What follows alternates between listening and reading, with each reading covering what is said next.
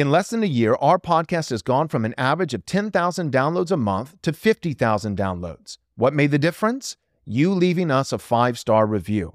The more positive reviews, the more the algorithm picks us up, and more people are confronted by the law and gospel of Jesus Christ. Help us press forward the crown rights of King Jesus by leaving us a 5-star review on your favorite podcast platform.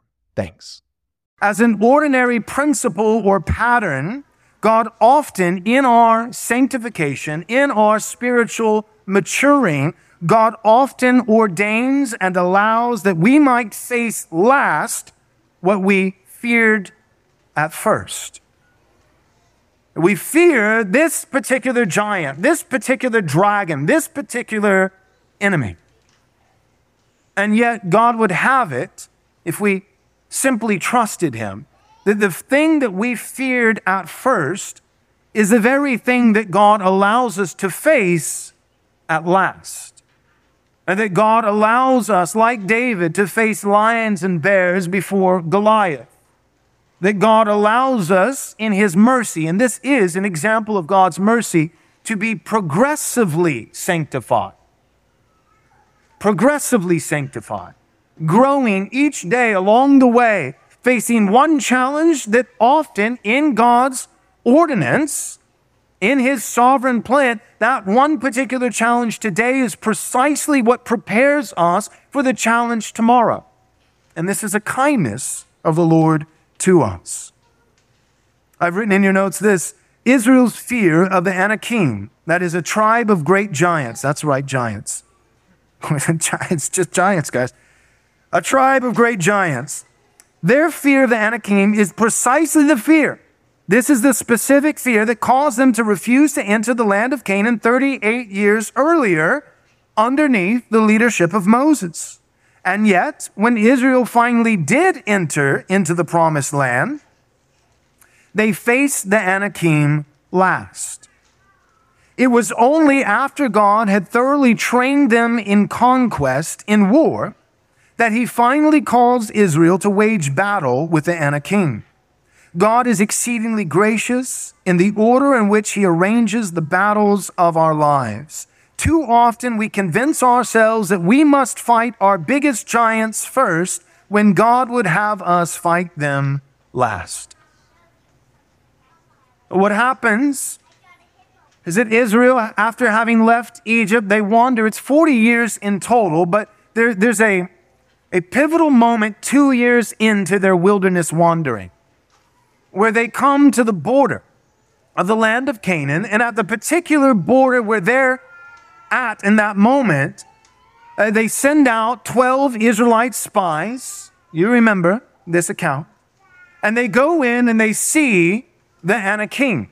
Not just any of the Canaanite tribes, but particularly this tribe, the Anakim.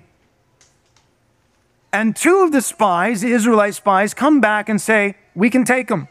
The land is good, and the enemy is formidable, but we have Yahweh. We can take them. That's Joshua and Caleb.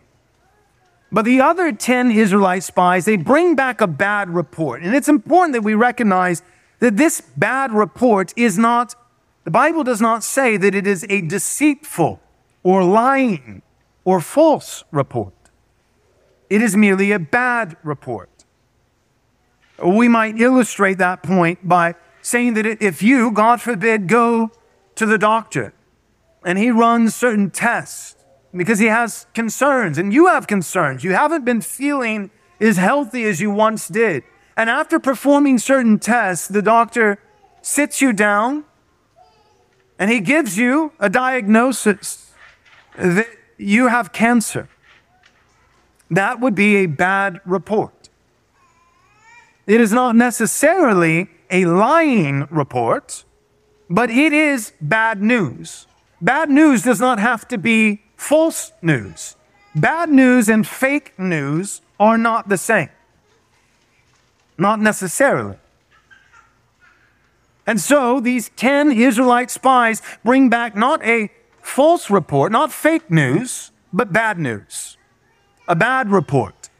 Instead of focusing on the goodness of the land and implicitly trusting in the power of Yahweh to defeat whatever inhabitants there might be, they focus on the strength and caliber and might of the enemy. And because of that, the Lord determines that Israel, because of their unbelief, their fear is an indictment of their trust in Yahweh. They are essentially saying, Yahweh cannot be trusted. And this is the very God of Israel who just performed awesome signs and wonders in Egypt, who literally parted the Red Sea. You think that's enough? All right, they're giants. Yeah, that's a big deal. That's scary. All right, there's some credence there. Giants, that's a big deal.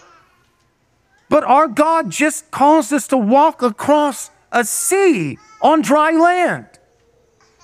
So I think we can handle giants if the Lord is with us. But instead, they chose to harden their hearts in unbelief. And as a consequence, a just consequence and discipline for that unbelief, Israel's refusal to trust in God who had been with them and faithful thus far, they were forced to wander in the wilderness for 38 more years. Now, let me give you some of these verses. But real quick, remember the primary point, because I'm going to get into giants. But the primary point is that God is gracious in his presence. I've said this before, I'll say it again. God is gracious in his presence that he speaks to us by the illumination of the Holy Spirit of the Holy Word of God. God speaks to us in his presence in our time of need. There is grace in every time of need. So God is gracious in at least two ways. One, he is gracious in his presence, that he speaks to us when we cry out to him for help, that he comes to us, he consoles us, he comforts us. He is Emmanuel, God with us. So God is gracious in every time of need through his presence, but also the point that's being made today is in his providence. God's grace in his presence and in his providence. In his presence, that is that the Lord is near to us, near to the one who cries out to him for help. But also God is gracious not only in his presence, in his nearness, in his immanence, but God is gracious in his providence.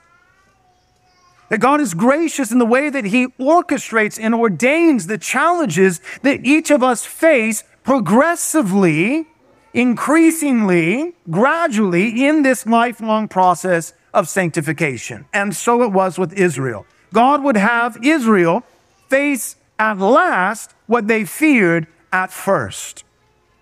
That their first fear is the Anakim, giants.